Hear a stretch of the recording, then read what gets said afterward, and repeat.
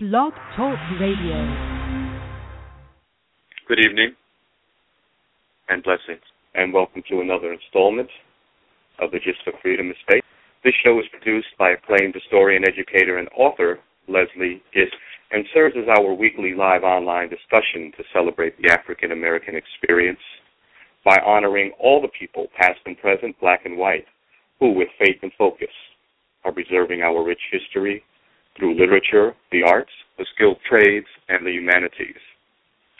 We thank you for joining us tonight, and we'd love you to be a part of tonight's discussion by calling in with your comments or questions to 347-324-5552.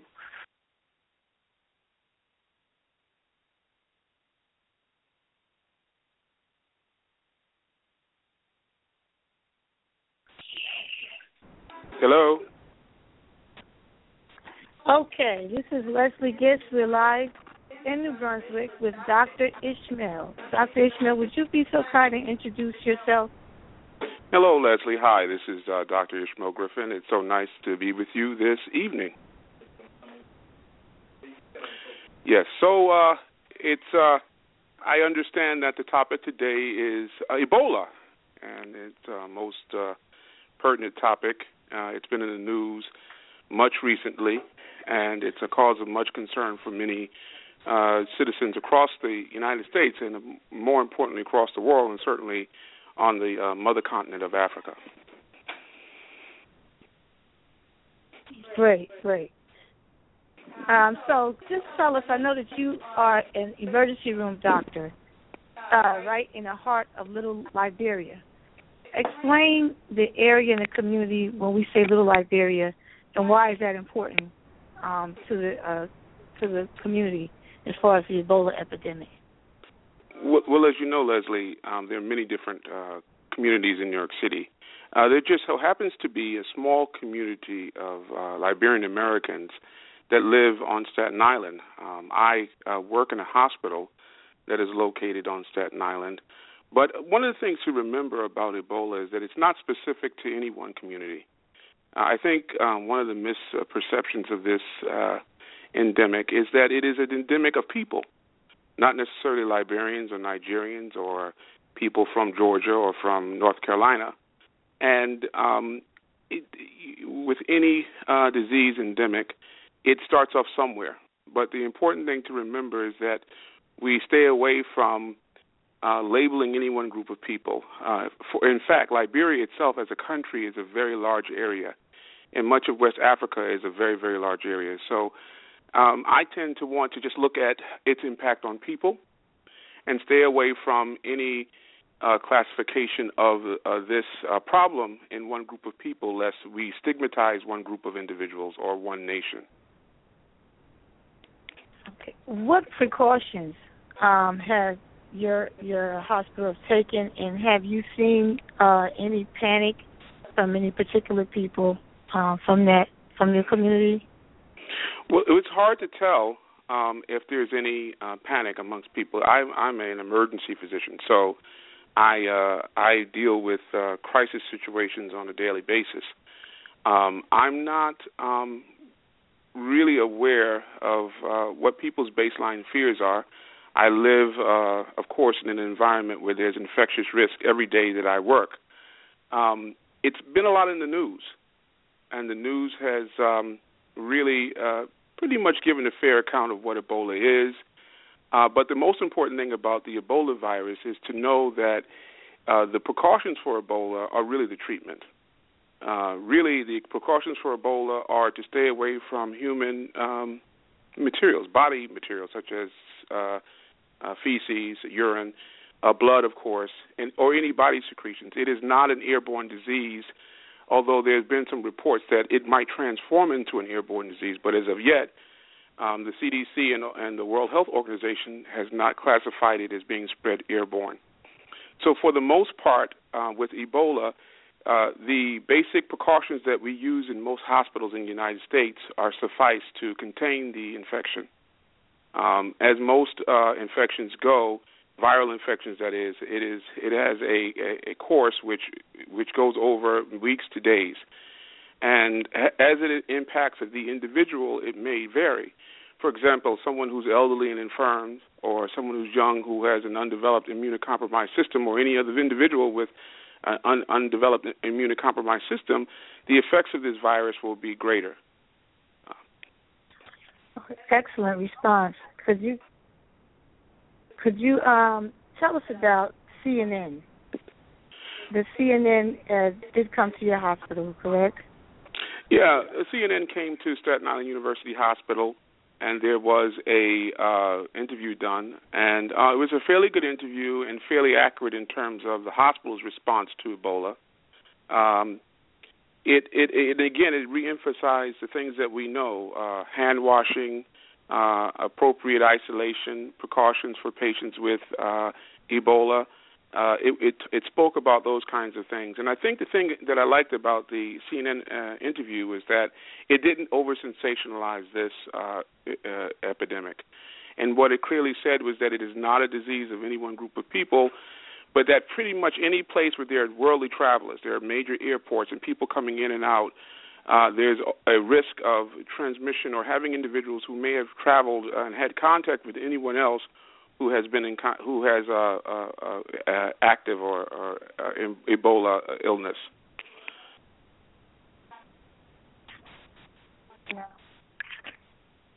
Okay.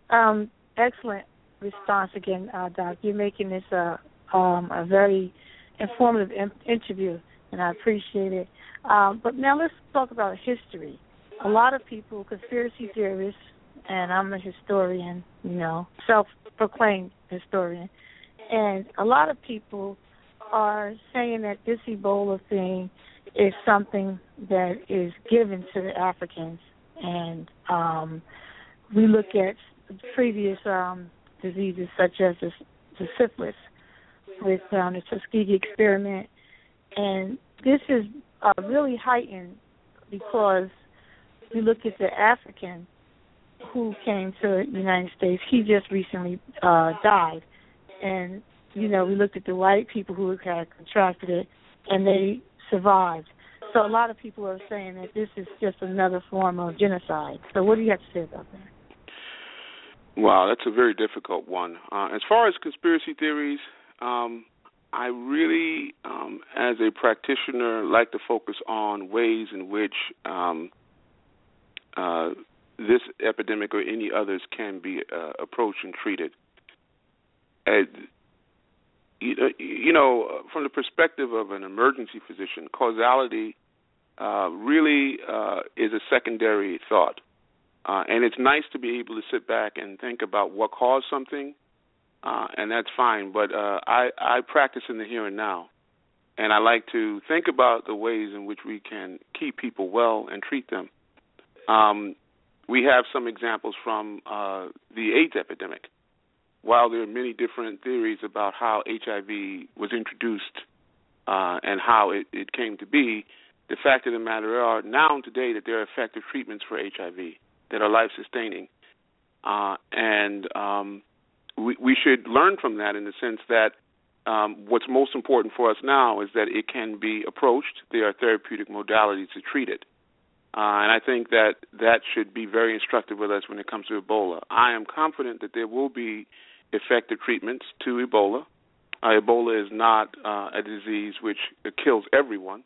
There are people who have known to survive through an Ebola incident. And I think that what I'd like to do from my vantage point is to stay focused on ways in which we can prevent and treat.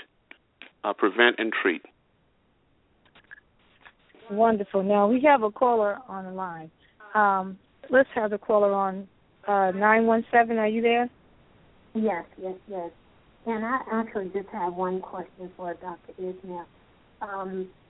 I recently heard that there was a research done in 1985, somewhere in the 80s, about AIDS and Ebola being a man-made disease. Did you hear anything about that research that was out in 1985? And is Ebola now prevalent? Of people aware of it now, and has it been around for years, and we're just now finding out about it? Can you repeat that? the first part of your question. I recently heard that there was a research out that was done in 1985 about Ebola and AIDS being a man-made disease. And also, can you speak on, I'm just finding out about Ebola, from the news, but how long has it been an awareness, we're just finding out about it? Yeah, both Ebola and HIV are not new viruses, and as far as we know, both HIV and Ebola can be traced back until at least about the 1920s or so in Central Africa. As far as it being man-made, I like to use an analogy. What's not man-made is its impact on the body. What's not man-made is the result of it on the body. So again, for me, as a practicing clinician, it's best to focus on the things that really are life-sustaining. And it's really important, really, to get this, because I think that a lot of people, sometimes we focus on the thing that is not preventative or curative. For example, with HIV, if there was less focus on how HIV was introduced, or if it was, and more on ways of preventing the virus or preventing the effects of the virus, or for that matter, Ebola, we'd be a lot farther. It's really interesting that amongst circles of those who tout the man-made etiology of these diseases, these are also groups that are most times not really adherent to or not really cognizant to effective treatments for HIV, for example, although there's limited treatments for Ebola. And so I think from if you look at it from the vantage point of oppressed people, which is where we usually start from when we frame those kinds of questions, it's important that oppressed people learn to survive above any challenges. And so how I like to put it is, if your thought is that it's man-made, then respond to it as if it's man-made. If your thought is not man-made, respond to it in a way in which you protect yourself. Either way, the result on your actions is going to be the same. And so I think it's very useful to approach it that way. It's very useful to approach it that way because that's the only way you can really approach it. That's the only way, there's an appropriate response to it. So, I'm an African-American physician, and I come out of the African-American tradition. I understand that in my historical past, my relatives, that we suffered a lot, and there were things that were really done to us unjustly. And I come from an overcoming mentality. I can't really focus on those things that were detrimental to the upward movement of African-descended people in the United States. But I have to put my mind on the things that are reparative and curative in the here and now. You understand what I'm saying? Yes, I do. Now, if they were to come out with a vaccination, like they have the flu shot, and because of our history as black people, we're a little bit distrustful of the government and different things of that nature. And, even with children getting vaccinated, what would you say to people who are a little, leery of having a vaccination or taking a pill or anything of that nature to prevent Ebola or any other sort of diseases? Well, I say, education is key. Educate yourself. It's important to be able to ask the question. It's important to be able to verbalize the skepticism if it's there. It's your right to understand any treatment that you receive, any preventative modality that you receive. I think the difference between now and the era in which the syphilis experiment was conducted was that those people didn't know. They didn't know that these kinds of ill experiments could be done. And now that we're in an era where we do know and we're informed, we stay on top of it. So, for example, with the flu vaccine, I wonder how many people who are offered a flu vaccine really ask the question of what is the true incidence of side effects from the flu vaccine, and actually have their hand on the literature to understand better what that means. And I think that in as much as we inform ourselves now, that it reduces the anxiety that comes out of the historical legacy that we have lived with such things as the syphilis experiment. What's more important for people now, and it extends beyond African-descended peoples in the United States and beyond, is to reduce our anxiety so that we can move to a point of being able to prevent ourselves and heal ourselves and take care of ourselves and make ourselves and make it to our avail when there are new treatments that help us. Because not every treatment not every medicinal product is there really to hurt us. Right. And last question, let's go to the opposite spectrum. For the people who, really embrace medicine and taking a lot of medicines, what do you say to them who are looking for a preventive measure? Because right now there's all over the news that people are popping up, exploiting this epidemic and this scare, and they're selling products that claim that this is going to keep you from contracting Ebola. So, what do you say to these people who are panicking and looking for some sort of protection? Yeah, what I say, Leslie, is skepticism is good, anxiety is not. Information is good, ill clarity is not. I, in fact, like patients who ask questions. I see it as a sign of good health. So I'm not so much worried about the skepticism. I'm not so much worried about the question asking, but what I am concerned about is the over anxiety. And again, anyone that tries to sell you a product, and I mean this, and medicine is a product. It's a product. There's a sales behind it. You have to ask the question. You have to engage the health process. You have to be able to ask your doctor the pertinent questions. Why am I receiving this pill? What is this pill's side effect? You know what I mean? What should I expect? That's what I'm really referring. We have to move to that. And for those people that are exploiting people's anxieties, they need to be held to the same standard. Why is this? Does it work? Show me the literature that it works. And why is this no more than a financial gimmick? And these are tough questions, but it should not be perceived as something that's a negative. But it's now the process and the way of doing things of an informed, intelligent person and an informed, intelligent population. And I really, really, really believe that that's really the way that we have to engage our health and what we buy in terms of getting ourselves better. Okay. Now, as we close, could you give the audience some references as far as to learn more about Ebola and the CDC and things in general with any type of disease instead of popping up? Anything? Where's the central location for people to go, as far as the CDC? Yeah, well, the CDC is one source, but the World Health Organization also publishes a lot of data on Ebola. The one thing that I would still stay away from is overly sensationalized media products.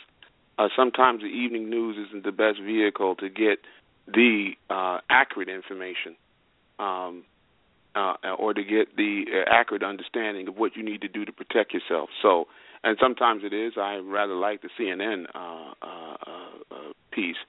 And that's not just because I work at the place where that was done, but I really did like it because it talked about prevention. But, yeah, so if you have access to a computer, if you have access to a library, I would really, the major source would be the World Health Organization synopsis of all of these endemics. So the World Health Organization and what they put out on Ebola. And if you look, you'll realize that the World Health Organization had information about Ebola before we had this recent surge in Ebola cases in Western Africa. Well, this has been a great interview. I thank you for coming to the Just of Freedom at a last minute's notice. We really appreciate you. You've been on several times and very supportive for the Just of Freedom. And I just want to thank you again. And hopefully we'll have you on about something more positive. We don't really want to talk about it. Well, Leslie, this is funny. This is positive. This is good information. It's informing, and it's anxiety reducing, and it's about health. So all of this is positive, and I thank you. I thank you for inviting me again to the Gist of Freedom, and until next time. Okay. Bye-bye. Bye-bye.